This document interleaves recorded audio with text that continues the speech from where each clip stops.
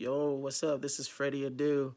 I want to give a shout out to Adam and Zach from Denver. They host a EPO podcast called The False Nines. Check them out and, show them some love, man. Peace out.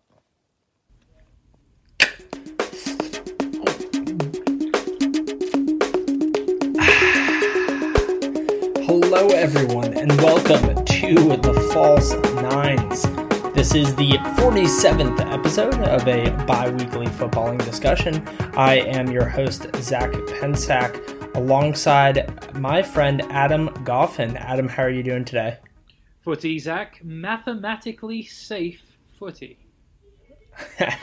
Newcastle has solidified its place in the Premier League for next year's season. Maybe the smallest of our concerns right now as Toon supporters, but still a nice thing to see. This coming on the back of a 2-2 draw against West Ham on the weekend. Certainly not coming on the back of our game today against Manchester City that we'll talk about in a moment. But yeah, Newcastle's safe for another year. Happy to be in the Premier League for another season. Now let's hope we can get the takeover over the line, my friend. Yeah, so the takeover will actually be a large focus of our chat today. Maybe not as much the chat between Adam and myself, but instead we have a special guest on the pod today. I had a lovely conversation with an expert in criminal and corporate law earlier in the day, so we'll get to that a bit later. She'll be providing us with some in-depth analysis on the goings-on of the takeover. So good to have another voice on the pod, and somebody other than Adam and I just ringing in each other's ear about how we wish the takeover is over at this point. True that. It's nice to kind of glam it up a little bit as well and get these fancy guests on versus you and I commoners down here. So I like it. Exactly.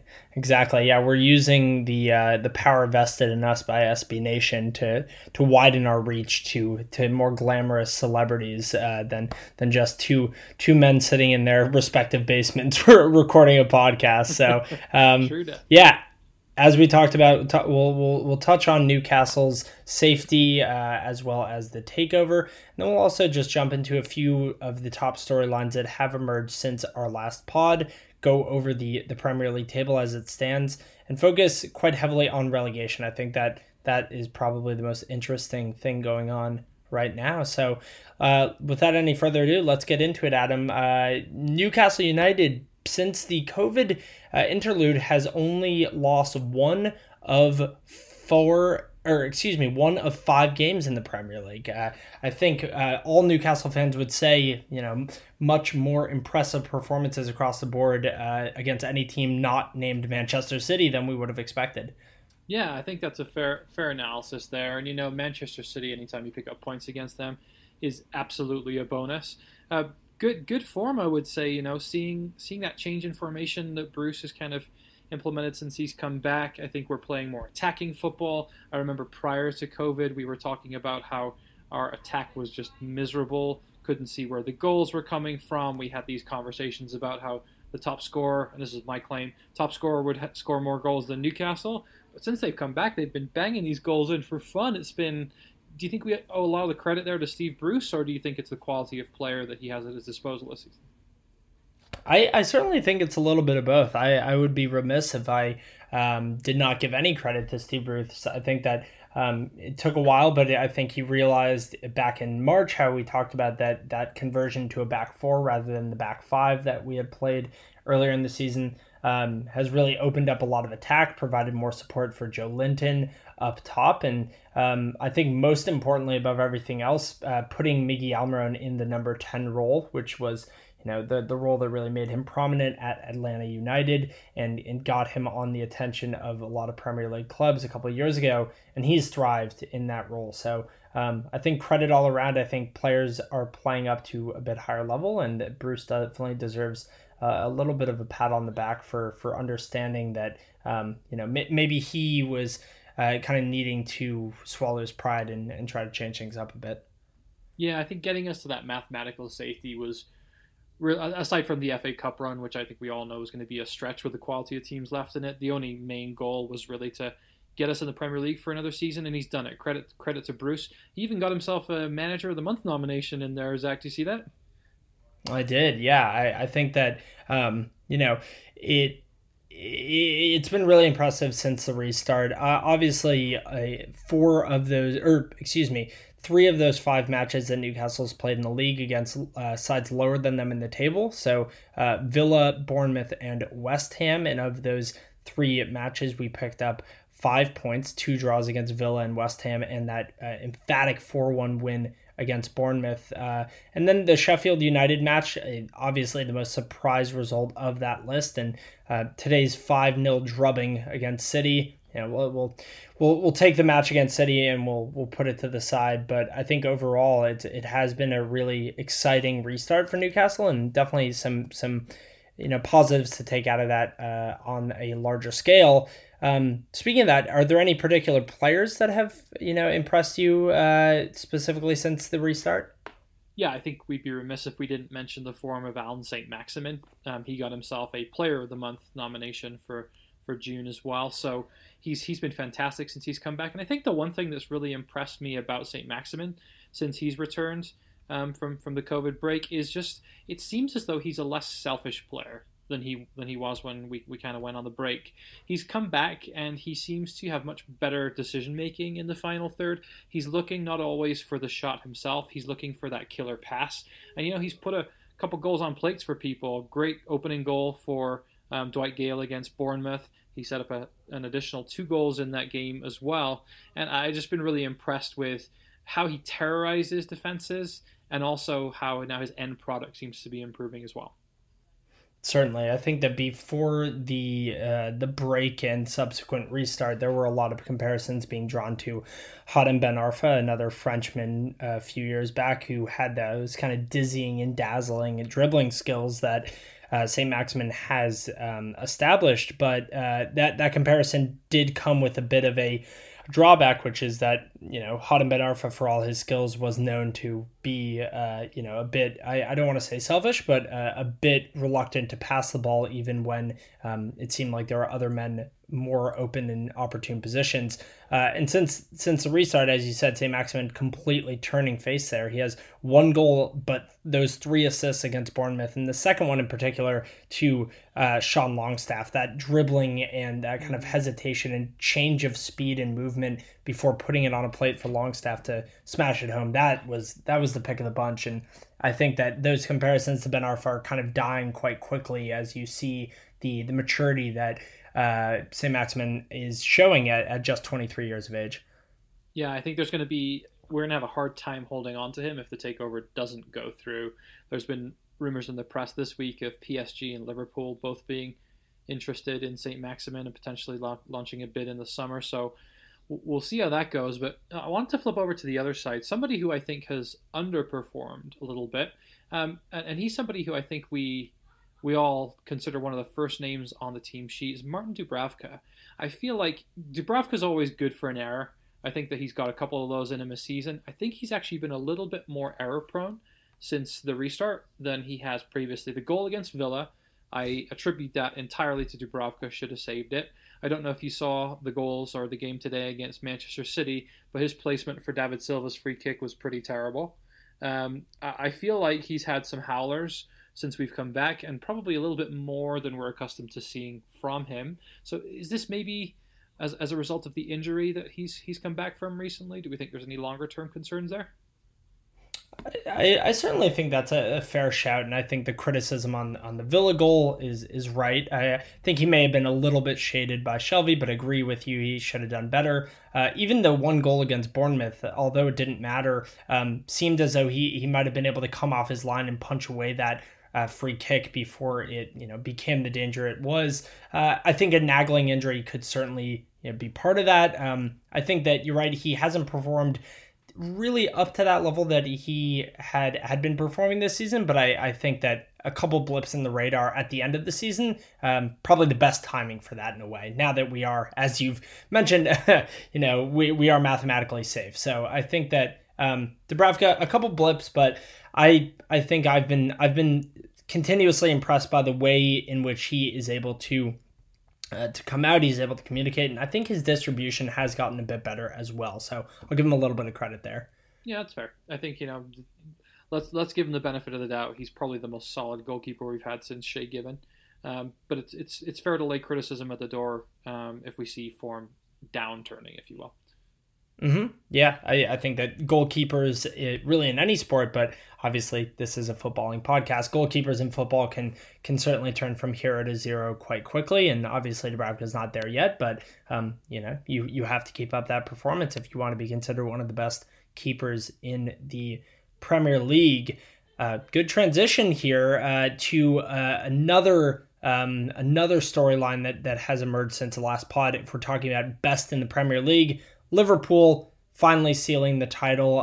It was sealed when Chelsea played, spoiler once again, beating Manchester City about 2 weeks ago, partially on the boots of Christian Pulisic, the American legend, coming in incredible form right now. But anyway, on to Merseyside. Liverpool's 30-year wait is over. I got to say to you, Adam, I was getting very, very tired of the whole 30 years of pain is over trope that was being put around, as if Liverpool haven't won numerous cups, including the Champions League, since their last Premier League title. Yeah, though, I mean, it's not like their fans have had nothing to celebrate in the last 30 years. I think you're absolutely right there. But this was the big one for them, right? They've never won a Premier League title. They'd seen Manchester United eclipse them in terms of their top division titles in England, and they were well ahead at one point. So I think now getting finally back in the game, getting that monkey off their back, we're going to be seeing a lot more of Liverpool here in the next 5 to 10 years. Certainly, yeah. I think Liverpool, City, and maybe Chelsea or Man United kind of establishing themselves as the three front runners early on for next year's title, especially Chelsea, mentioning them with the acquisitions they have made in the last couple weeks. But yeah, I think Liverpool, obviously, they were the champions elect for a while. Sealing that title, it was kind of nice to see the videos of those celebrations they were having as teams reminiscent of the Leicester title that they won also at the hands of Chelsea while they were off the field 4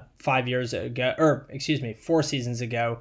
But a question that you brought up with me before we recorded the pod today was, do you feel like Liverpool is taking their foot off the gas a little? And the biggest example of that being the dismantling that Manchester City gave them after the Guard of Honor in their match last week at the Etihad.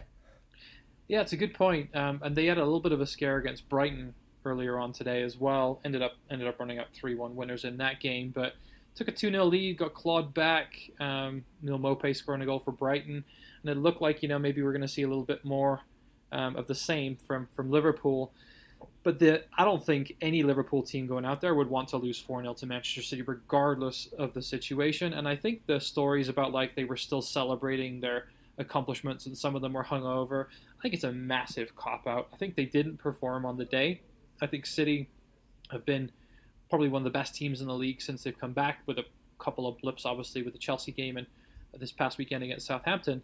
But in general, I think what really struck me the most was Jurgen Klopp's reaction to that game. There was some criticism thrown at him by the press of how they really didn't show up for that game, and he basically deflected it and said, no, my players have worked really tirelessly hard all season, and they deserve to celebrate, and it's fine if they have one off game. We still are a world-class team and are going to break all records in the league. I felt like it was a little bit of a cop-out from Jurgen Klopp. He's all season seemed to me like a manager that has wanted to just be elite, wanted to achieve everything that he possibly could with Liverpool, and to really kind of make a lame excuse like that actually made me lose a little bit of respect for Jurgen Klopp. I think that's fair. I think that's a fair point. Yeah, it's kind of what we've talked about before. How do you want to manage the club, especially now that the title is in your hands? And kind of transitioning on to City, and as you said, they've been performing so well, which is odd saying that they've, considering that they've dropped 2 games since the restart, but it's clear that Pep Guardiola has them in a winning mindset right now. The league is certainly done, but Man City still in the FA Cup and the Champions League, maybe more importantly. And Pep Guardiola has them playing ruthless football today, something that we saw on display earlier just a few hours ago against Newcastle. This kind of relentless pressure and desire to score as many goals as possible. So although Liverpool has that title, I think that Man City, as you kind of mentioned, are the team that is maybe playing a bit more impressive football right this moment. Yeah, I would say so. I mean, clearly the title race was over before COVID even happened, right? So I don't think necessarily we had these grandiose expectations that Man City were going to claw it back once we had the restart happen. But they've played, to your point, they've been playing really, really well. And for the vast majority of it, without their top scoring striker in Sergio Aguero. So I've been impressed at how there's been other people come in. Jesus hasn't been scoring many goals. He got one today. So they've really been relying on a lot of other players. Mahrez has stepped up. Phil Foden, I think, has been one of the top 5, if not top 3 players since the restart.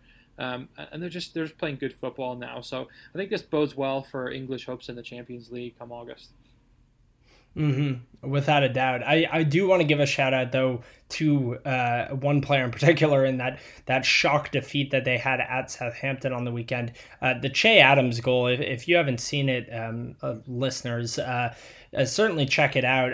It was essentially Ederson coming out of his box as per usual. A simple pass to Zinchenko, who for one reason or another tried to dribble around a Southampton midfielder who was pressing high. Ball came loose, and Che Adams, who has not scored a goal this season, just without any second thought, hitting the ball from about 40 yards out and looping it over Ederson. One of those goals, Adam, where the first time you watch it, you think, okay, that's totally on the keeper. But then the more you watch it, at least for me, the more impressed I was by the actual goal itself. Yeah, I don't think you can lay and I've been a critic of Ederson in the past, as you know. I don't think you can lay a lot of blame at his door for this one. I do think it was a mistake on the outfield City player, Zinchenko. And then obviously just a moment of class from Che Adams. Not something that I think we've ever said on the pod before, that line, a moment of class from Che Adams. But there you go. Maybe we give him Adams' stamp of approval of the week there. Oh, I love that. The stats for that game were just remarkable because Che Adams scored that goal in the 15th minute, so City was down early and was going to dial up that pressure to an 11 or 12.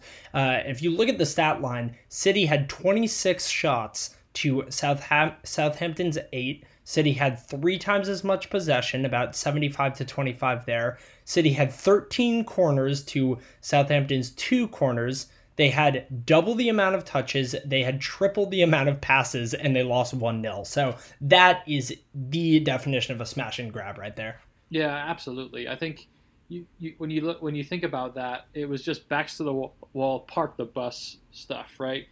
And fair play to them. They took the lead. I think when I think about smash and grab, I think about a late winner, right? How they've kept it tight the whole game. This one, sure. Credit to Southampton. They took the lead early, and they clung on to that. They didn't let the most free-scoring, highest-scoring team in the Premier League score on them. And this is a team, Zach, that conceded 9 earlier on in the season at home against Leicester. So they're not really known for their defensive prowess, I would say, Southampton. So even more impressive for that reason. Certainly, yeah. I think either Che Adams or Hasenhüttl gets the stamp of approval from me for this week in that performance. So one interesting thing with City is they obviously are not going to win the title, but they all but have at least a Champions League place solidified. I specify place because we don't know what will happen with their incoming trial, as at the moment Manchester City will be banned from the Champions League. But in terms of doing what you can do at the moment to qualify for the Champions League next season, they're almost there. Do you think that they should be resting players for the last few games of the league season? I think Pep's been doing a decent job rotating the squad, and I think that probably doing what he's doing there is a good recipe for success. I think about this a lot with American football as well. When teams have already qualified for the playoffs but have 1 or 2 regular season games to go, it's always that conundrum of, do you want to keep your players match fit, keep them healthy, out on the field, performing if they're in good form, risk kind of losing the benefit of that good form and it tailing off a little bit. But then you risk the injuries as well by playing them. So you're kind of stuck between a rock and a hard place there. In my eyes, I think with a squad that good and with a side as as impressive as City are, keep rotating Pep is probably the right answer there. I think I pretty much agree with that. I think that especially because they are 10 points up on fourth place with 4 matches to go, so 12 points remaining. They only need one victory to solidify a place in the top 4, and Arsenal is the only team in the top half that Manchester City still has to play. All the rest of their matches are against lower table side. So I think they can certainly rest players and take players entirely out of lineup or rotate. I think it really is kind of at Pep's whim what tactic he wants to take here. Yeah, it's interesting. One thing I would add is that City, as impressive as they've been since the restart, to remind you, they have lost 9 games this season. That's more than Manchester United. That's more than Wolves. That's more than Arsenal, and obviously more than Liverpool as well. So, to see them as far ahead in second place as they are, with having lost 9 games, I think it just shows you how head and shoulders above the rest of the Premier League Liverpool is, and just how tight it potentially could be next season with the quality of teams kind of pushing on from third to sixth, I should say. Mm-hmm. Yeah, I think it's a matter of when Manchester City doesn't lose, they don't just win, they crush teams. And I think that the goal differential has been big, and especially for getting their confidence higher and higher. They always are playing on the assumption that they're going to score 2 or 3 goals. Obviously, on the weekend against Southampton, that wasn't the case, but I think that does numbers for being able to keep up that high level of play. Now, we have praised City since the restart quite a bit, but Adam, I think you could almost argue that the team on the other side of Manchester United, of all squads, have potentially been the most impressive team since the restart. What do you think there? Yeah, I think it'd be hard to make an argument against that, to be honest, Zach. I think Manchester United have just looked absolutely unstoppable. Not the most defensively solid team, but scoring goals for fun. And I think the front 4 of playing Martial up top in that lone striker role, sitting Bruno Fernandes in right behind him, and then having Rashford on the left, and then Greenwood on the right is just an unbelievable front 4. I don't think there's a better forward line in the Premier League right now. Yeah, all of those players, playing at such a high level. You have Anthony Martial, who got his first hat trick in his career since the restart. Mason Greenwood with 4 goals himself in just a matter of minutes. It almost seems like with him not playing entire matches. Bruno Fernandes has been a revelation since coming in January. I think it's of the 9 matches he's played since being bought from by Manchester United, there are only 2 matches where he has not registered a goal or an assist. So the clip that he's performing at is pretty remarkable. And then Marcus Rashford as well cannot be forgotten. Ole Gunnar Solskjaer, really this embarrassment of riches and able to play what you have properly noted is essentially a front 4 with all those players bombing forward and lapping over each other. It's a very, very impressive line that he has up there, and also a lot of youth there, which is very positive going forward. Yeah, I was actually just looking and doing a little bit of research on that front 4 earlier on today. So you've got Greenwood, who's 19 years old. You've got Rashford, who is 22 years old. Martial, 24, and Fernandes, 25. That is scary, Zach. The oldest person in that front 4 is Bruno Fernandes, and he's not even in his late 20s yet. Yeah, it's a lot to build on there, and that's where it comes down to the manager largely. Can you continuously and constantly and consistently to be alliterative there, get the best out of all of those players? Obviously there will be highs, there will be lows, there will be dips in form for all 4 of them, but if you can have at least 2 and if not 3 of them kind of cooking at the same time, it's going to be a powerhouse going forward. And it becomes a question of, can Man United solidify that defense a bit better? They've had question marks around Harry Maguire's performances. as well as the fullbacks have always been kind of inconsistent for Man United over the last 5 or 6 years. But I think that there's a lot to work on with that club. Yeah, absolutely. I think, the other thing I would add is I love the balance up front that Man United have of academy players in Greenwood and Rashford, and then big money signings in Fernandes and Martial. Martial's been there a long time, but he was, I think at the time, the most expensive teenage signing in the world when he signed for Manchester United. I believe that was a stat that I read before. So amazing to think of how well they've groomed those players. And back in January, they missed out on Erling Haaland. They wanted him there, and I think one of the sticking points was something to do with his agent wanting ridiculous fees on top of the signing itself. And, Solskjaer, credit to him, to pivot over to him, he stuck to his guns, didn't want to pay those fees, and he said, I have a good player in Greenwood who I want to give a chance, and he's moved forward with him. And credit to Manchester United. I think, I would go as far here. I'm offering a lot of superlatives. I'll offer one more. I think this is the best Manchester United side in terms of form and in terms of quality, with Pogba coming back in, that we have seen since the Alex Ferguson days. All right, I like it. I like that bold claim. I'm not going to disagree with you necessarily. And as we've kind of said here, Ole Gunnar Solskjaer's job doesn't really seem to be in any danger anymore. So got to give credit where credit's due there. And 16 games undefeated, Zach. 16 games in all competitions undefeated for United. That's impressive. And right now sitting atop the league form table since COVID. So Adam pulled some numbers here. We're going to disclude today and yesterday's matches just so we can look at the first 5 for every club. And Manchester United was, along with Newcastle United, of all teams, the only 2 clubs that had been unbeaten going into the midweek fixtures. Obviously, Newcastle has lost, and Manchester United has not played their 6th match yet. But Man U looking really, really positive at the moment. Yep, really, really positive indeed. Form team in the table. And looking at that table, interesting to see Manchester City down there in 14th in that table over the last 5 games, not including today's game. Table doesn't lie though, Zach. Aston Villa, Bournemouth, Norwich still rooted to the bottom 3 there. Yeah, that tells you everything you need to know. And then Watford and West Ham both, the 2 clubs right above. So the bottom 5 as it was. Couple of clubs, though, I do want to point out on that league form table that have been impressive. I think Brighton deserves a shout out. They've been very energized and, like you said, almost necking a point off Liverpool in their match today. I think Southampton at 7th in that league form table after 5 matches.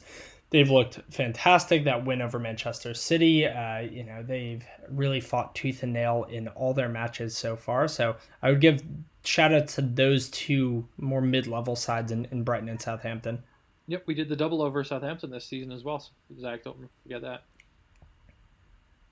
That is true. Yes. So that's why Newcastle was at 4th in the form table before, again, giving up 5 goals and scoring none today against City. But still, I think updated with today's matches, Newcastle is still in the top 6. So it has been a really impressive performance since the restart. So credit where credit is due. Now, in specific, though, Adam, I know that you wanted to talk about the race for, I guess, what we would call 3rd through 6th, which is an odd way of putting it, but I think that this is an odd year, especially with those, with the pending ban for Manchester City. So why don't you run us through what it's looking like for that kind of potential Champions League and Europa League race? Yeah, it's actually quite interesting. So I'll kind of run through, obviously, Liverpool, Man City in the first 2 places. Let's assume that they hold on to 1st and 2nd respectively. But anything really from 3rd through 10th down is up for grabs at this point. So we'll start with Chelsea in 3rd. They've played 34 games. They're on 60 points, so 4 games to go, 60 points. Leicester have played the same amount of games, 34 games, on 59 points. Manchester United are coming up hot on them. They have a game in hand on 33 games, 55. So if United win that game in hand, they will be on 58, so 60, 59, 58. And then I think there's really a marked kind of grouping almost down from 6th to 10th. So you've got 3rd through 5th, Chelsea, Leicester, Man U. And then you've got Wolves, Sheffield United, and Arsenal. So Wolves have played 34 games. They're on 52 points. Sheffield United, 34 games on 51. Arsenal 34 on 50. Burnley 34, probably the surprise of the bunch in there, right? But, since the restart, at least, on 49. And then Spurs, 33 games, so a game in hand, they're on 48. They would leapfrog Sheffield United into 7th if they won that game in hand. So I'd ask you this, Zach. What are you anticipating from the final 4 games of the season here? How do you think the top 4 pans out, and who do you think will claim those last European spots?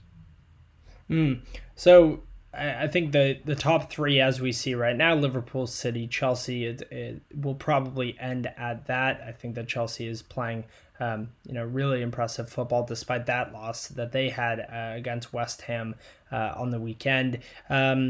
You're right, though. From there it gets interesting. Leicester is kind of they're just dangling by a thread at the moment. They got a valuable 1-1 draw against Arsenal today, yesterday, coming back and getting that point. But you're Manchester United right now surging top of the form table. You could certainly see them overcoming that 4-point gap with Leicester. I would say if I was a betting man, I might put Man United finishing in 4th, go Liverpool, City, Chelsea, United. And then I think that, despite the dip in form, Leicester has 7 points right now above Wolves, who are in 6th. So I think the Leicester will be able to finish in 5th and potentially get that final spot that Manchester City might be giving up, again, if that ban is upheld. Do you know who Leicester have last game of the season, Zach? City? Home to Manchester United. That's going to be a brilliant match, isn't it? Mm-hmm. And I think they've got Spurs in that last 4 games as well, Leicester. So United have, other than Leicester, a fairly simple run-in, I would say, just by Premier League standards. So it's going to be really interesting to see how we stand going into that final game.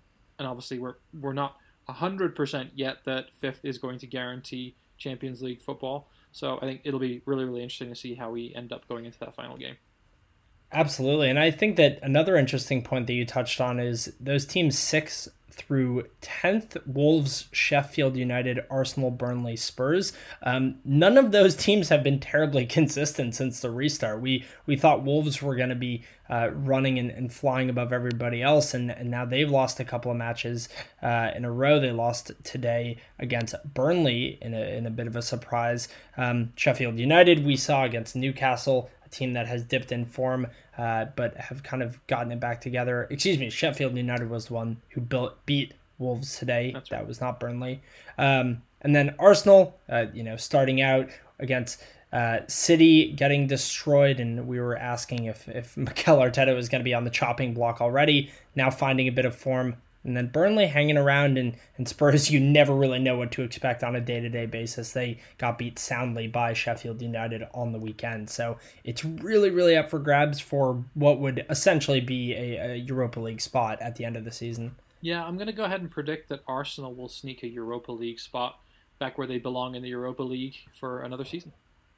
Okay, I like that. Yeah, I think that they're finding a bit more form. They're limiting the exposure that David Luiz has, and that's kind of the key to everything for Arsenal, isn't it? I think he had a yellow card in their last game within 5 minutes, and here we go again. Yeah, well, speaking of that, did you see the red card that Nketiah got in the match against Leicester? That was bad. Mm-hmm. Yep. One of the ones where it seemed as though he was not intending to do that, but intent does not matter nearly as much as the final result, and that tackle was a pretty awful one. So he'll be missing a handful of matches. He's young; he'll learn from it. I think players make mistakes like that when they're younger. They rush of blood to the head and all of that. I think another player who we've talked about who's an upcoming starlet youngster for Arsenal is Bukayo Saka. Awesome ball in for the goal for Aubameyang. Mm-hmm. Yeah, and Saka also getting his first goal for Arsenal the day after signing a contract extension. So 18-year-old starlet, definitely one to keep your eye on both in the Arsenal and in the England conversation going forward. Another player though who will be off the pitch for a few matches, and this was an interesting one. I don't know if you saw this, Adam. Eric Dyer running into the stands in their match just a few days ago after apparently, allegedly, somebody in the stands, and again, not a lot of people in the stands right now, yelled something at Eric Dyer about his brother. Eric Dyer went into the stands and had to be separated from this individual and will now be banned for 4 matches. So all but one of the matches. How did I miss this? Oh yeah, it was pretty well. It was some Malice at the Palace type stuff, but a lot more settled of a result. Now, that being said, I was talking to my father and brother today, who, as I've mentioned on the pod, are Spurs fans, and they both said it's a big advantage to Spurs now that Eric Dyer will be out, because that means that there's not a danger for Eric Dyer to be playing, which almost would be worse for Tottenham based on how he's performed this season. So a bit of lack of confidence there, but yeah, Spurs are an interesting team to follow right now, especially with, again, another fight that almost broke out between Son and Lloris of all people, which was wild. Everybody on that team, maybe the last 2 players you'd ever expect to try to scrap with one another. Yeah, that's a great point. I'm not the biggest Eric Dyer fan myself, so I tend to agree with your family there. He's awful. Yeah. I think he had one flash of quality in the World Cup for England, and everybody went nuts. And yeah, I think he's a bang average player. But yeah, Spurs, the next Kieran Trippier pick, perhaps. Yeah, don't insult Kieran Trippier like that again, please. But yeah, Spurs, you never really know what's happening. Jose Mourinho is the manager there, so like who the hell knows at the moment. Good points. One last shout before we move on from that kind of 3 through 10 group, if you will, is Jamie Vardy hit his 100th Premier League goal for Leicester. Quite phenomenal when you think about his story, where he's come from lower leagues, working part-time jobs, and then being snapped up by Leicester several years ago, and now hitting 100 Premier League goals. Just want to touch on that. I think it's a marvelous achievement for him. Yeah, certainly joining a select and honored group to be a player who has done that. Vardy scoring his 100th and 101st goal earlier in the week. So credit to him. His form has dipped a bit since the restart. I heard one thing saying that perhaps Jamie Vardy's form hasn't been what it was earlier in the season because he, as a player, thrives off being able to, do some banter with the away fans, and shithousery is his middle name. And without that, he doesn't have the fuel to the fire, which I thought was a pretty crazy, but somewhat plausible point of knowing his personality. I don't know that I agree with that per se. I feel like Vardy's form has been dipping since he had that injury just before the new year. I don't think he's been quite the prolific player in terms of his fitness since he's come back from that injury, and I don't think that necessarily he's been prolific since he's returned from the COVID break either. But I think that you can see those glimpses of him getting into the right areas. His most recent goal, I think, poaching in that area where he loves to be, right on the edge of the 6-yard box, waiting for scraps coming in, and that goal that kind of came in again in the Arsenal game. Just a wonderful finish from him. Classic Jamie Vardy finish into the bottom corner. Mm-hmm. Yeah, you're right. You can never really count out Jamie Vardy because he does have that killer instinct that makes a legendary number 9. And I think that hitting that 100 goal mark, you'd certainly say he is legendary for his achievements at Leicester over the last few years. So best top half of the best number 9 for Leicester since Gary Lineker. Yes. Yeah, I'd say so. I don't know who did Ajoa wear the number 9 at one point. Maybe he did, but yeah, said that Vardy is one of the best number 9s in the Premier League over the last decade. So yep. There you go.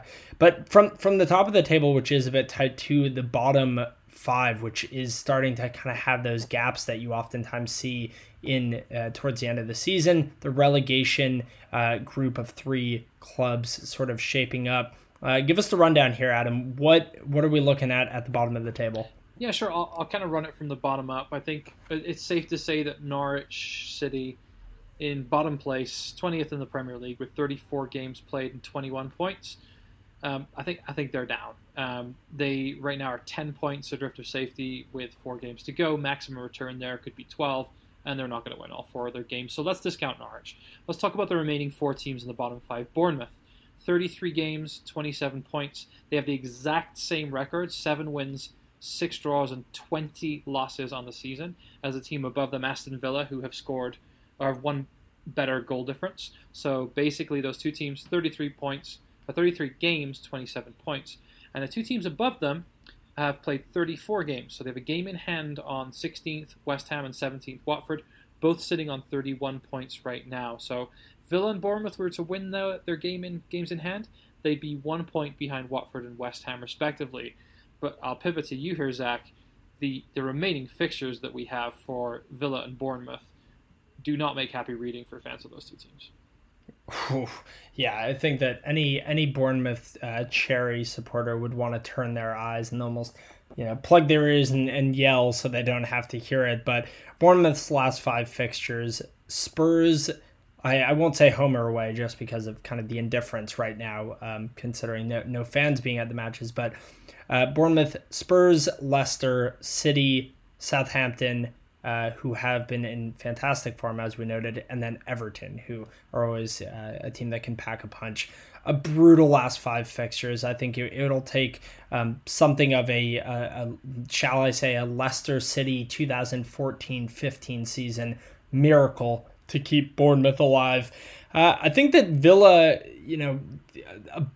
also a pretty difficult schedule, but there are some opportunities there. For Villa, it's Man United, Palace, who have been slipping a bit, Everton, Arsenal, and West Ham. So that West Ham match, obviously, on the final day, if the relegation spots are not solidified, that'll be the biggest game of the season.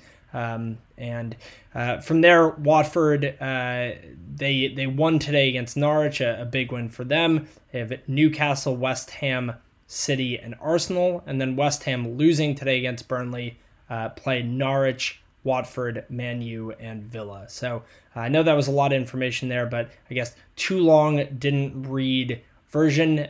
Bournemouth, I don't see them surviving. Villa, West Ham, Watford. I'd pick Watford to be the one that I think will be able to skate by, but I don't know, Adam. Despite their good form recently, I still see West Ham. I still see West Ham going down. I don't know why I say that, but I just don't have confidence in that club. I really, really, really don't. And I think that perhaps Norwich gets one last gasp and gets a win over West Ham, or at least takes points off them. But I would love it to come as a neutral. I would love it to come to the last game of the season with Villa against West Ham to see who will be going down. I think that would be thrilling to watch. I think it'll be fascinating because West Ham have 3 of the remaining 4 games are what we call relegation 6-pointers, right? Norwich, Watford, Villa. Norwich, as we've said, are down already, but hypothetically, it's their next game. They have to win that game if they want to stay up. So you'd assume that Norwich will be up for that game. And then they have Man United interspersed there. I think West Ham have the easiest set of 4 fixtures. I think West Ham stay up comfortably, would be my prediction at this point. Watford, basically next 2 games, Newcastle and West Ham, they have to stay up. They have to get points from those games if they want to stay up, I should say. City and Arsenal, last 2 games. Can't guarantee any points from those, although they did beat Liverpool, Zach. And then Villa and Bournemouth, I think that's probably going to be how the bottom 3 rounds out. I think Villa will finish 18th. I think Bournemouth are toast. And it pains me to say that. Bournemouth are toast.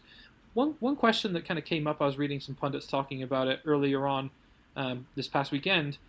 Is there any benefit, most likely I would say for either Villa or Bournemouth at this point, to any managerial changes? Now, looking at West Ham and Watford have made 2 managerial changes this season. West Ham have made 1 managerial change this season, and they seem to be pulling away a little bit now. Villa and Bournemouth have stuck by their managers all season long. Do you think that Dean Smith and Eddie Howe are at the helm of both respective clubs come the end of the season?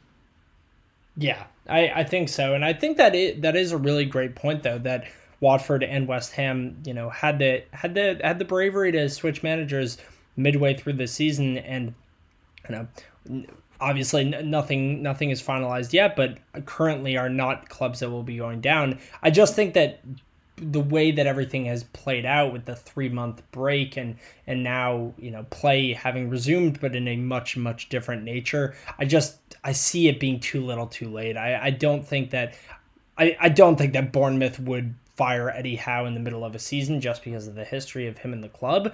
And then Dean Smith, the manager that brought up Villa last season, I just think that it would be a very, very big risk to, with 5 matches or 4 matches remaining, try to switch up the manager and hope and pray that the manager would be able to come in and get that instant reaction. So should they switch managers now? Maybe, maybe not, but will they? I don't think that'll happen. Yeah, you make some good points. I think COVID also helps those 2 managers in terms of job security through the end of the season, because I think really getting a new manager in with the current kind of restrictions that we have from a COVID standpoint would just be all the more difficult. Not impossible, but good point. But all the more difficult. And I think that if there were to be a change, my guess is that it would probably be Dean Smith and not Eddie Howe. And I say that only because of the investment that's been made in Aston Villa in the last 2 transfer windows. They've pumped hundreds of millions, close to 200 million, I think, into the club, and they did not expect to be down here fighting the way they are. So I think Dean Smith, if anybody, needs to be looking over his shoulder a little bit from those bottom 5 teams. Mm-hmm. I think that's a very, very astute point there, Adam. But yeah, I don't know. I think they're gonna have to scrap with what they have at this point, and we'll see what happens. Okay, well, we had a bit of an abridged version of an outline prepared for tonight. So typically we would be jumping right into 10 and 90 from here. But as I mentioned before, a special guest on the pod. So cranking it back to Newcastle, obviously the focal point of a lot of our discussions is the takeover talk, and one person who through what I would describe as Newcastle Twitter that has become a quite outspoken voice in the Newcastle community over the past few months is a woman who goes by the Twitter handle Red Rose Michelle. So Michelle is a corporate crime lawyer based in London, and has gained a lot of traction and attention for her I would describe as very honest and very candid descriptions and opinions on what's gone on with all of these multi-layered and nuanced legal discussions and disputes and investigations that have gone on regarding the takeover of Newcastle United. So without any further ado, I had the chance to speak with Michelle earlier today, and here is a clip from Michelle and my discussion on Newcastle United, her rise as a voice in the Newcastle community, and if she thinks we will be in a much better place with new owners next season. So stay locked. I would just love you to start with kind of a brief history about who you are yourself and your career, and then we can kind of delve into how you've become this guiding light for Newcastle fans online. So I've been involved with the Gallagher Shots group for a while. I'm actually good friends with Chris. We've had a lot of drinking sessions together. Had a few drinking sessions with Adam as well, who's behind the camera. And I've been a fan for ages, and I saw that obviously there was the failed takeover last year, and there was lots of lawyers kind of jumping in and trying to give opinions on it. And as we said just before we were recording, I think there are a lot of good commentators out there. So I think Ben Jacobs is a good commentator. I think most of what the Athletic say makes a lot of sense. I think where fans have probably listened a bit more to what I've been saying is just because I've tried to put it into layman's terms.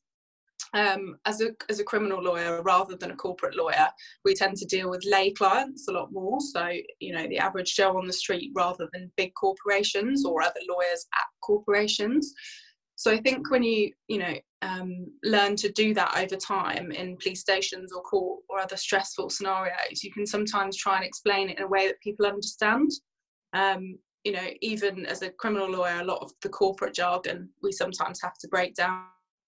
People have been quite receptive to that way of explaining things, and I think also because a lot of the other less reliable outlets, the press and other journalists, have put loads of rubbish out there. People have been a bit confused about who to believe, so they've got on the one hand the stuff they don't understand, and on the other hand they've got stuff that they don't believe. So I think and I'm not, taking any massive credit for this, so I don't think anything that I do is rocket science, but I think I've just explained it in a way that some fans feel like it makes more sense to them. And I think because I've never said, this is 100% accurate, or that I've got this from some ridiculous source that I'm not telling you about. It's just based on common sense and logic, and here's the background. I think fans kind of associate with that. Mm-hmm. And do you feel that like Twitter, in kind of the essence of that bite-sized 280 character like shout that you're able to do you think Twitter has provided you that platform to just be very kind of blunt and very specific with what you're saying, and not provide all this fluff that, as you just touched upon, might be the things that are kind of confusing to the average reader? Yeah, I think it's good. I think people look at a thread and think, God, it's like 16, however long, but actually you read through them very quickly. And I think whilst as a lawyer you're really tempted to caveat stuff or to put in dramatic language, when you actually have to focus on making them shorter, I think it makes your drafting, actually, as a lawyer, dryly, I think makes it better. And I think for that reason, if you just keep it to, and I try to keep the tweets on each one on a kind of specific subject, I think that just makes it a lot more readable. But you do then get someone saying, Susan saying, well, what about this? And you think, well, the whole point of our tweets and the way that I try to put things out in the takeover is not to cover every single thing, is to cover what I think is going to come into my inbox, like literally the second after it comes out, or everything that I've been tagged in already. Yeah, well, and so like with that kind of mentality in mind, you have a hair over 13,500 followers on Twitter at the moment. Can you tell me kind of how that's been? Like when was it that you saw this increase in people following your content and kind of taking your opinion to being this voice for the people, if you will? Wow, that's nice if people think that. I think it just started increasing when I spent quite a lot of time, and also Reese Foster, as you know, who comes on my Twitter sometimes. We both spent quite a long time unpacking the complex nature of Companies House, all the documents that came out at the beginning and how everything had been structured. And that was actually very complicated in the way that they had done it. And I think the fact that we were able to explain how everything fitted together kind of got people's attention, because they were thinking, if this is all right, then all the pieces do match up and they must be quite credible. So from them, it was kind of like a slow increase. And I think as we did more podcasts and tweeted more things as things were updated, and people kind of sensed that everything that we said actually did happen, or everything that we were saying was caveated with, this might not be right, or this is why we think it. I think as long as you're not going in there saying this is 100% going to happen, and lots of people were saying it'll take over or happen on this day, I think people generally trusted what we said. And I think I've been quite careful with what I've said. As a fan, it's quite difficult to keep in your excitement about these things, but once people are listening to what you're saying, you have to be more careful about what you tweet. And I think then it's just been a kind of a steady rise of followers. And it is weird. I don't, people say, well, you just goes to your head and you're just this, that and the other. Like, honestly, it doesn't really make any difference to me. It's really lovely that people have followed and people are interested, but ultimately, the followers for me it's just a number. It just makes me, as I said to you before, a bit reluctant to just tweet some absolute rubbish about my dog. Although, I have tended to do that. So I'm sure that I'll probably lose followers and people will lose interest, which is, absolutely fair enough. I don't, set myself out to be any kind of, particular expert. I think it's just happened because as fans, we're all desperate for the takeover news. And we're all desperate to try and understand a bit more about how it might be working or why there's such a delay. Mm-hmm. Yeah, this is, by the way, a great moment for you to make a shameless plug about your dog content on Twitter, which I do think that it's always nice to have that soft reprieve from the tensions of the takeover. So perhaps your dog photographs are quite well liked by a small but powerful minority of Newcastle fans who need that parody. Yeah, I mean, I've always laughed at people calling themselves Instagram influencers, but she was wearing a little bandana the other day, and about 40 people asked me where it's from. So I feel like that little shop should just be giving me a shout out for that. I mean, I've asked the dog if she wants any royalties, but she's still napping. So contract negotiations are tense and taut with the dog right now. Right. Oh man. So I guess kind of like getting into the thick of things, and with the takeover, you know, it has seemed like this really interesting period of time where, so, you know, with folks holed up at home and really just kind of on edge in a variety of ways in our lives, it almost seemed like the time has passed even slower. And as of recently, you know, we've had in the past few weeks the WTO report getting released, and then concurrently a statement that was made by Majid Al-Kasabi, who is obviously a pretty key player on that Saudi Arabian side with the PIF. I would love to just get your opinion on kind of current status from what you've read in documents that you've deciphered. You know, where do you think that those negotiations stand at the moment, or and where do you think that the Premier League is kind of focusing their attention right now? I think it's really difficult to say. I think anyone that is pointing specifically to certain things that they think are the reason for the hold up, I'm a bit skeptical of. From my perspective, the piracy issue is clearly the major, if not the only reason for the delay. I don't think we can understand really the specifics of that, but we do know all the things that are in play because, as you say, we've seen the WTO report, you know, the Athletic article, which talks very clearly about the issues, as you've said, which are the political issues between the countries. And the fact that obviously Saudi Arabia makes no secret of the fact their human rights record is terrible, and their legislation and judicial system is really terrible. And I think, as we've said from the beginning, and now seemingly to some it seems a surprise, this is an ongoing process where all the parties will be speaking to each other. So although technically the owners and directors test shouldn't be a negotiation, it seems to me very clearly that the Premier League are in ongoing discussions with the parties to make sure that when and if the test is passed, or at least when they make a decision, that there's a small amount of criticism as possible for the Premier League. And I think that the ongoing delays are to do with them asking various questions about how they can get these assurances that the piracy issues will be dealt with. Obviously, there are other things going on in the background that seem to pop up on the daily. So, you know, the girlfriend of Jamal Khashoggi I think she was on the news again yesterday. Obviously, all very sad. You know, I don't think that situation will factor in. And there was also obviously the sanctions updated list yesterday, which contained a number of individuals that are said to be involved in his murder.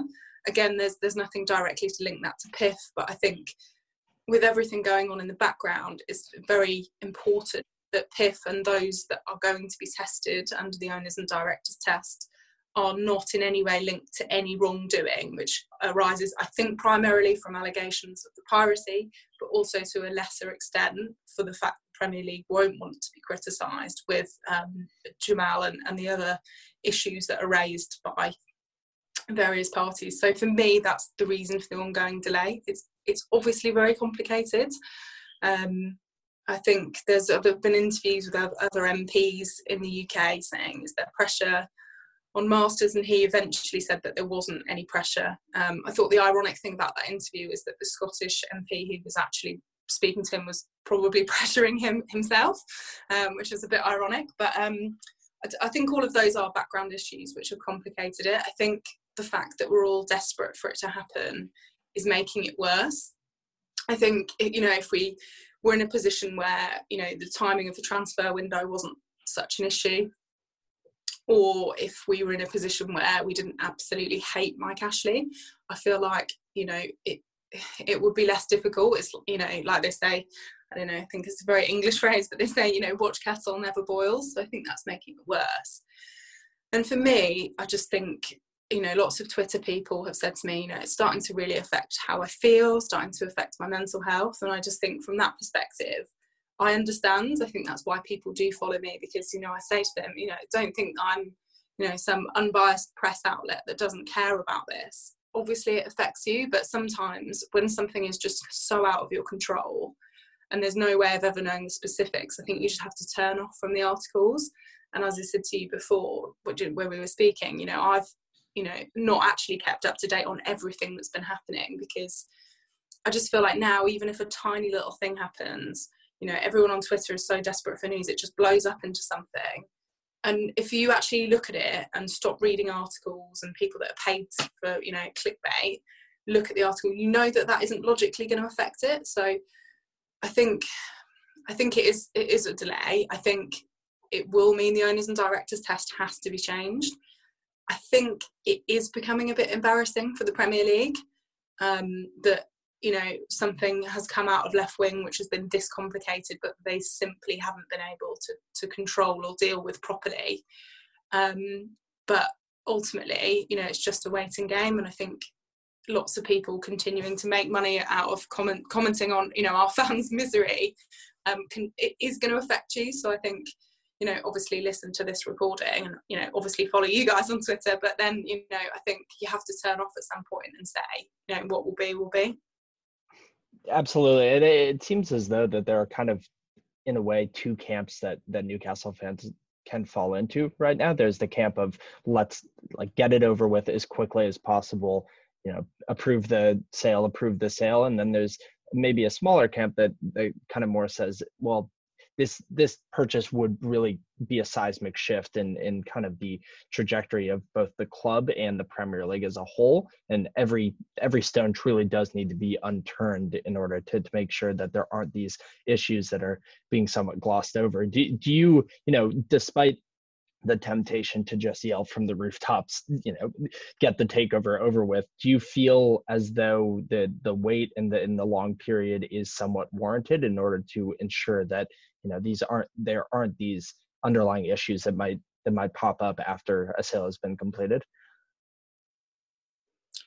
I think it's a difficult one, isn't it? Because I think some of this now is arse covering by the Premier League. Some of this is them making sure that whatever they decide, given how much this has been spotlight and how much controversy there is and how much the issues are ones that have to be handled carefully. There's obviously political issues, obviously whatever happened to Jamal Khashoggi, that obviously is very sad, and it's something that needs to be investigated. Saudis need to do better with human rights, but that balanced against the fact that the government, still wants to have good relations with them. I think the Premier League have just been caught in the middle, and I think they have to be sure that they've done the right things and said the right things and checked everything off. The problem ultimately is that the test is a legal one, it's not a moral one. And if they had followed the black letter of the law, in my opinion, they should have already passed the owners and directors by now. There is that blurred line, right, of these issues that perhaps took place in Saudi Arabia and somehow implicated certain members of the sale, and then direct connection to the sale of Newcastle, which almost is getting shrunk to just a very minor part of this entire ordeal. So we're coming up at the end of the season and the opening of the transfer window, and I know that that's a big focus of a lot of folks, is if we're in limbo during the transfer window. We all know Mike Ashley. I personally wouldn't think he's going to spend a penny for a club that he might not own in a period of time. So are you expecting kind of new news to come out with the weeks coming in July, or do you think that there's not really any reason right now to expect any breakthrough anytime soon? I think it's really difficult to put a time frame on it. I think obviously it's the first thing that fans want, and it's very difficult because then if you put a time frame on it and that passes, then people get angry or people get upset or lose faith or whatever. I think there's some suggestion that Mike Ashley is having ongoing discussions with Amanda Staveley about things like Longstaff's contract and what will be happening, but it's very difficult to see, and I'm sure was not envisioned by them given the timing of it, that this would still be going on with the transfer window in mind.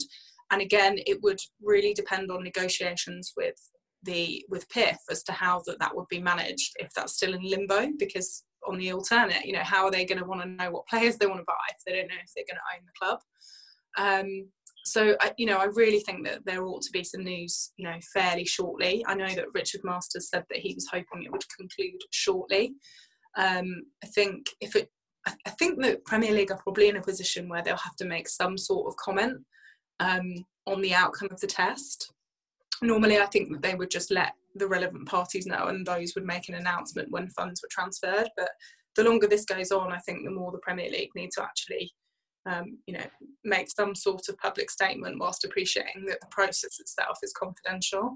I really would like to think that this will be resolved by the time the transfer window's open, but it's also just a bit like, no one's hugely surprised because it's Newcastle. It could only happen to us, couldn't it? Yeah, absolutely. We as the poster child for a wayward club in the Premier League, and especially in recent weeks, it's almost seemed laughable with all the Liverpool focus of 30 years of pain are over, and Newcastle fans on the sideline being like, try 60, 70 years of pain and then we can have a conversation. So I agree. We're certainly in the arena once again. Yeah, and I think people have really enjoyed the fact that we've been a bit underdog and had some sort of comedic team for the last however long. And I think that people are right to say, and I've tried not to become embroiled in, the gossip and the anger and the bitterness, but I think people are right to say if this had been a different club, this level of commentary from other people just wouldn't have happened. I didn't watch the interview yesterday with Jamal Khashoggi's girlfriend, but lots of people saying it was just a bit ridiculous, in the sense that she's now being used as some sort of political pawn between all the parties, and it does feel a bit odd. I mean, I can't imagine how difficult her personal circumstances are, but it does seem as a lawyer a bit of an odd move to get a QC to start writing letters on your behalf to the Premier League. I would have thought, if she's in the position where she wants to do interviews and talk about how it's affected her personally, I would have thought there are better ways to go about it than to get a legal representative to write a legal letter to the Premier League about those personal issues. But it's almost just become a bit ridiculous in terms of every day there's something else crops up, and I think the Premier League have to take a look at these tests and work out what they actually want to include, and probably to put a timeline on and a time frame on how they will consider issues, because if something new comes out the woodwork every day, no wonder fans are saying, when are you going to actually make a decision, and what evidence is it going to be based on? There should be a time frame, say 28 days to raise any objections to this. From then on in, unless there's some ongoing discussions, no further evidence should be considered. It would be an interesting fallout from this if the Premier League does kind of restructure the process for takeovers and owners and directors tests and these checks and balances in place. So, perhaps if anything, that can be kind of a positive development that comes from this entire saga, is a more streamlined process, and one that can be better used for potentially other clubs in the future. Hopefully Newcastle is not one of those clubs that needs to go through another takeover anytime soon. Yeah, it's difficult though, because as a lawyer, you have to keep your morality, because basically, especially in crime, basically all you've got, you need to know where the line is with what you're comfortable doing and what you're not. And you're kind of trusted as a lawyer to make those decisions on behalf of people accused or convicted of very serious offences. So it's difficult to see how the Premier League are going to introduce a moral test. For example, Mike Ashley, has been in many court hearings. He's been in the employment tribunal in relation to, previous players, Jonas Gutierrez, and he's been in. I think he's been in the employment tribunal in relation to his own employees at Sports Direct as well, in terms of working conditions. So it's difficult to say if you're going to introduce a moral test, will that include things like that, and where will the line be drawn? Because ultimately you've still got the government pressure. The government wants to have a good relationship with Saudi Arabia. Where will they draw the line as to what is morally acceptable for the Premier League, for a football club? In terms of it's morality in football, it's not a straightforward issue anyway. Some people like to make various decisions that others wouldn't agree with. Where do you draw the line there? in terms of what will be approved and what won't. It's just very difficult to see how it works. You might not like who's taking over the club. You might not agree with their politics. You certainly probably don't agree with their, their history. But how does Saudi Arabia move forward in that sense? And how do we ever get new people and new investment into our clubs from overseas if we're going to start introducing these kind of tests? I just can't see it. Yeah, I mean, it's an incredibly multi-layered, request to have them reshape, the process to approve a sale. But yeah, a very interesting time to be living through as a Newcastle supporter. Really, really delighted that you made a mention of Jonas Gutierrez. This might be the first time that somebody other than myself, a self-proclaimed Jonas Gutierrez obsessee, has mentioned him during the pod. So thank you for giving a shout out to my favorite player. Oh, that's fine. I mean, I'm just trying to avoid saying names incorrectly. So I've looked up Jamal, and I'm still not sure how you say his surname. Kazagi. So I'll just apologise if I pronounced that wrong, because that Susan will be jumping in my inbox to tell me. But I love Jonas Gutierrez, and I think he embodies lots of things about the club, and also lots of things that people don't like about the way that Mike Ashley runs it.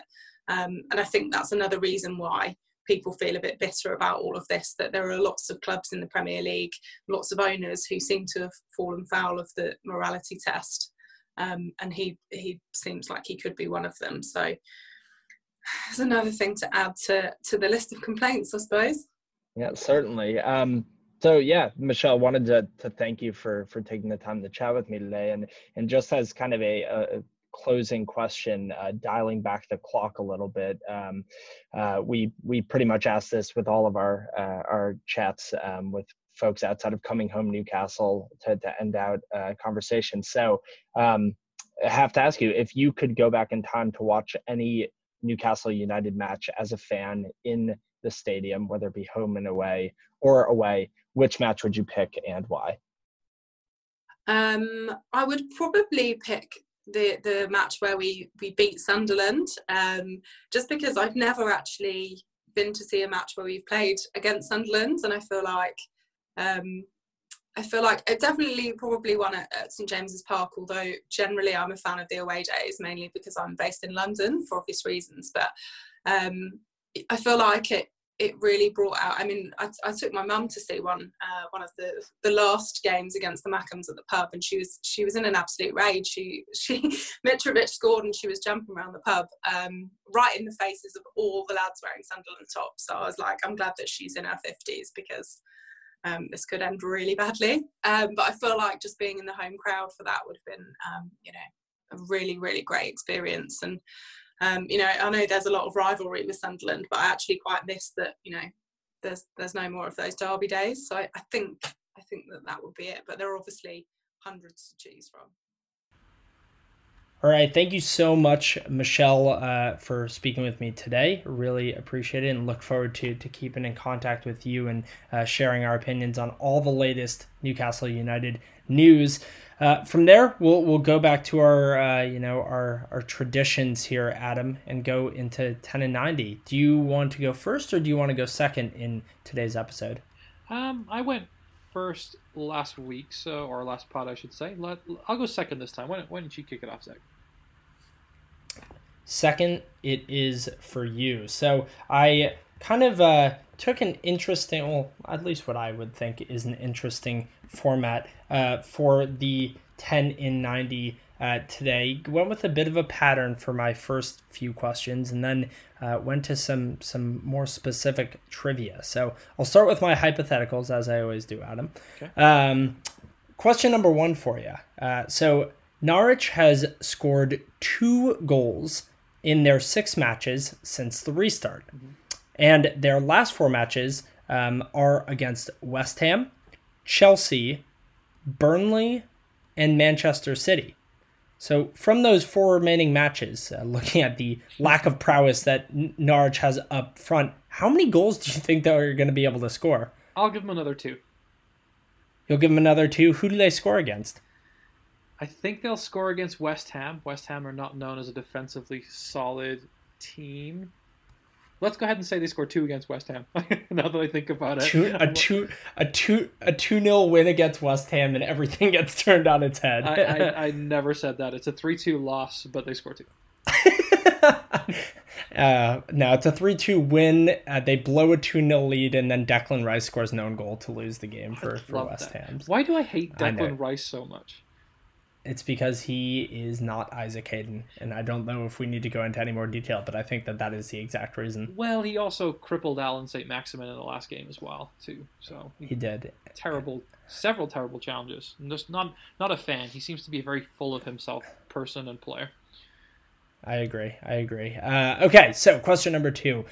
Sticking with a similar format here. Chelsea's final 4 matches are against Sheffield United, Norwich, Liverpool, and Wolves. Now, Chelsea's starlet since the restart, without any shadow of a doubt, has been Christian Pulisic, the American, registering 3 goals in the matches we've seen since Project Restart. Pulisic, currently now on 8 goals, seems to have solidified a starting spot in the Chelsea lineup. How many goals do you think he ends with this season? 9 goals, and I win my bet that he doesn't score 10 this season. All right, I was positive you were going to give that answer, so I'm glad that you followed exactly what I expected. I am nothing if not predictable, Zach. Yeah, and there's nothing wrong with that. Okay, so question number 3. Newcastle United's final 4 matches are against Watford, Spurs, Brighton, and Liverpool. Now, Adam, we currently have 35 goals on the season, just a few more than Jamie Vardy. Do you think we can crack 40 goals total on the season? Again, our final 4 matches are against Watford, Spurs, Brighton, and Liverpool. So do you think we crack 40 goals if we're now at 35? And if so, how many do you think we end with? I do not think that we crack that amount. I think that we will struggle against Spurs, and I think that clearly we'll struggle against Liverpool. So that leaves the remaining 2 games. Watford are not an easy team to break down either.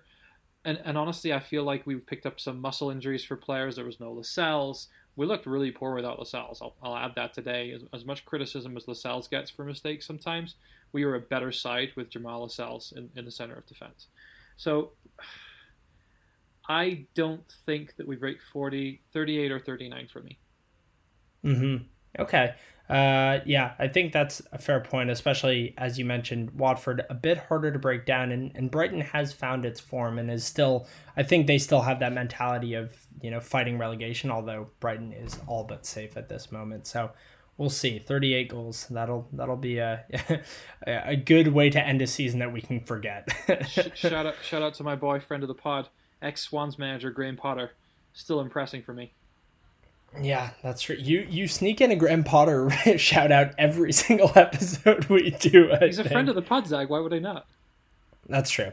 One of our original friends of the pod. Graham Potter, thank you so much for listening. All right, 2 more questions here. Question number 4. Adam, I'll ask you this, a bit of a trivia question. What dubious record will Norwich hold once they are relegated from the Premier League this season? So I know that's kind of vague. The clue I'll give you there is it directly has to do with the fact that they will be relegated this season. So do you know what dubious record Norwich will hold once they are relegated this season? Will they have spent the most time in the bottom 3? That I like that guess, and that could be the case. I actually do not know if that is true. The record that I was referring to is Norwich will be the sole holder of the record for the club that has been relegated the most times from the Premier League. My dad will hate that. And do you know how many times they will have been relegated since the inception of the Premier League in 1992? I was about to ask you to clarify that, whether it was like first top division or Premier League. God, is it maybe 6 or 7 times? It's 5 times. Okay. It's 5 times in 5 times in 27 seasons. So, if you do your math here, that means that there were 10 seasons in which they were getting 5 seasons in which they're getting promoted to the Premier League. So they've spent nearly half of the seasons since the inception of the Premier League being promoted or being relegated, which is a tough thing to see. It's a roller coaster of emotions there at Carrow Road. I would just as a final thought on that stat, say that Norwich are one of those teams that has always kind of lived on a shoestring budget. So I think credit where it's due. I think they've actually overachieved to be in the Premier League as much as they have in those 27 years. I like that positivity for a team that has not seen a ton of it this season. And they also are led by Newcastle legend and friend of the pod, Tim Krul. So we have to give them some sort of shout out there. And Daniel Farke. Yeah. How does he still have a job? That's a great question. he's in with Delia Smith. I don't know. I'm not sure. He stayed in her good graces despite everything. Investigative reporting incoming. Okay, final question here for you, Adam. And I think you might enjoy this one. I want to see how you do. So, Adam, since the inception of the Premier League 27 seasons ago, there are 3 players who have won the Premier League Player of the Season twice. Ooh. So 3 players who have won the award multiple times. Only 3 players. Who are they? Oh, that's a good question, Zach. I like that a lot. If you want, I can give you clubs. Yeah, sure. Go ahead. I have some ideas already, but that'll help. Okay. So of the 3 players, 2 Manchester United and 1 Arsenal. Okay. I was going to go with Beckham. Nope. That was actually going to be my answer before you even said Manchester United. Yeah, that was my father's first guess as well. So. Man United. So it's got to be kind of like prime Alex Ferguson era. I'm leaning towards Scholes or Keane then. No. Wow. I don't think Ronaldo. More recent. More recent than that? Than Keane? Yeah, absolutely. Okay. Who are you about to say? I was going to say Cristiano Ronaldo, but I don't think that he did he? Cristiano Ronaldo is one of the answers, and he's actually the only of the 3 answers to win the Premier League Player of the Season twice in a row. Oh, interesting. Yeah, I was going to say I don't think he was there that long that he could have won it twice, but there you go. If he won it twice in a row, that makes perfect sense. Okay, let's go over to the Arsenal one. Thierry Henry. Yes. Okay. And then the remaining Man United one. Give me another clue. Is it like kind of rough timeline? Like who was manager at the time? Late 2000s. There's one clue that I can give you that I think you might be able to get it immediately, but this was really interesting to me. I would have never guessed this player. You got me. Go ahead, give me a clue. Defender. Defender. Just every part of me wants to say Phil Jones just to be funny, but I'll refrain. I don't know. Patrice Evra? Nemanja Vidic. No. Yes. Wow, that's a great question. No, I would never have gone there. Yeah, neither would I have. However, when you think back on it, Vidic was unbreakable during his prime at Man United. So yeah, cool little fact there. Great questions. I like it a lot. All right, cool. So yeah, I'll turn it over to you. What are your 5.5 questions for 10 and 90? Well, I went with a bit of a theme. There's some hypotheticals and there's some statistical stuff in there, but I'm so glad that you asked me one of the questions that you did, because I wanted to give you a 10 and 90 lesson on. You're a huge fanboy of him. Your boy, Christian Pulisic. Oh, let's go!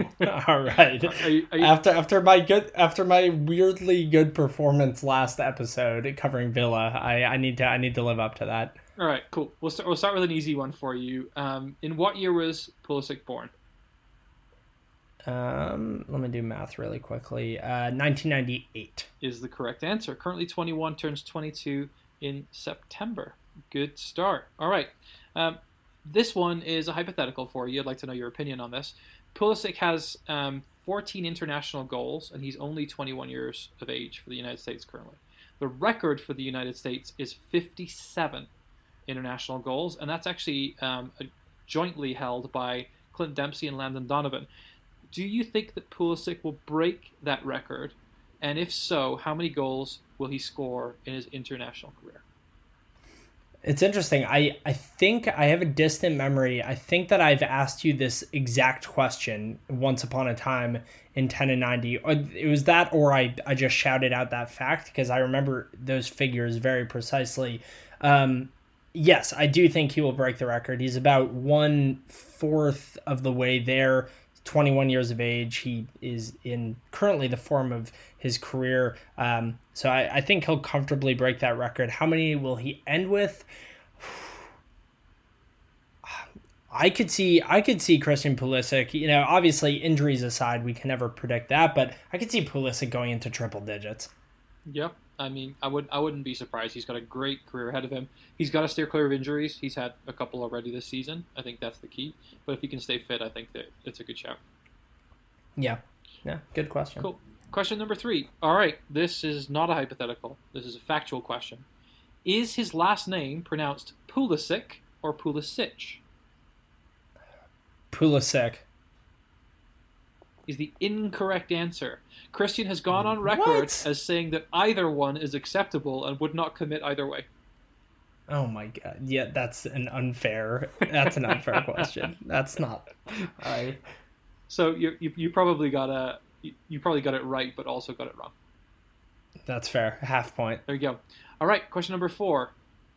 This is a good one. The last name Pulisic is a common last name in which country where Christian has his own roots? Croatia. It is Croatia. Do you know why he has roots in Croatia? Do you know what side of the family there? Do I know what side of the family? Or which family member might be tied back to Croatia? No, I'm not sure. Is it his mother? Pulisic's maternal grandfather was born in Croatia on the island of Olib. Ah, okay. So it is his mother's side, yes, maternal. Okay. Yep. There it is. Incredible question there. Dug through the annals of facts to get you that one. All right. Of Olib history. Last question around Mr. Pulisic. All right. I'll ask you simply, Zach. 5 words. Christian Pulisic or Freddie Adu? Oh, no. You can't do me like that. You can't try to turn me against... Friend of the pod, Freddie Adu or your boy, Christian Pulisic? You cannot turn me against the prodigal friend of the pod. Oh, man. I would say that we haven't seen where Pulisic's career is going to go. I have to give it to Freddie Adu. That's the correct answer. Good job, my friend. I knew I'd get you with that one. that was good. I like that. All right, last question, as always. Pronounce these Welsh words for me, Zach. I got 2 again for you this week. It's T-Y is the first word. Okay. And then the second word is C-O-F-F-I. T-Y, C-O-F-F-I. Tirakoff. One more time. Tirakoff. It's tea coffee. Tea. Oh wow. Okay, I really overthought that one. And tea coffee means what, Zach? Oh, I don't like that those are phonetically English words. Tea coffee means good coffee. This is mostly why I asked you this question, because I thought for sure you'd be like tea or coffee. The word tea in Welsh actually means house, so it's a coffee house. A coffee house or a coffee shop. What is a coffee shop? I was like, what is a coffee house? Literally means coffee house. Okay. So like a Starbucks or probably something more. I don't really have a lot of Starbucks in Wales, to be honest. I would be shocked if they did. Yeah. Okay. All right. Well, okay. That was a fun one. So we could say that I did not miss a question this week on 10 and 90. Depends on your perspective, I guess. I would say that you missed a couple. But you redeemed yourself, no matter how poorly you did, with the Freddie Adu answer. So good job, Zach.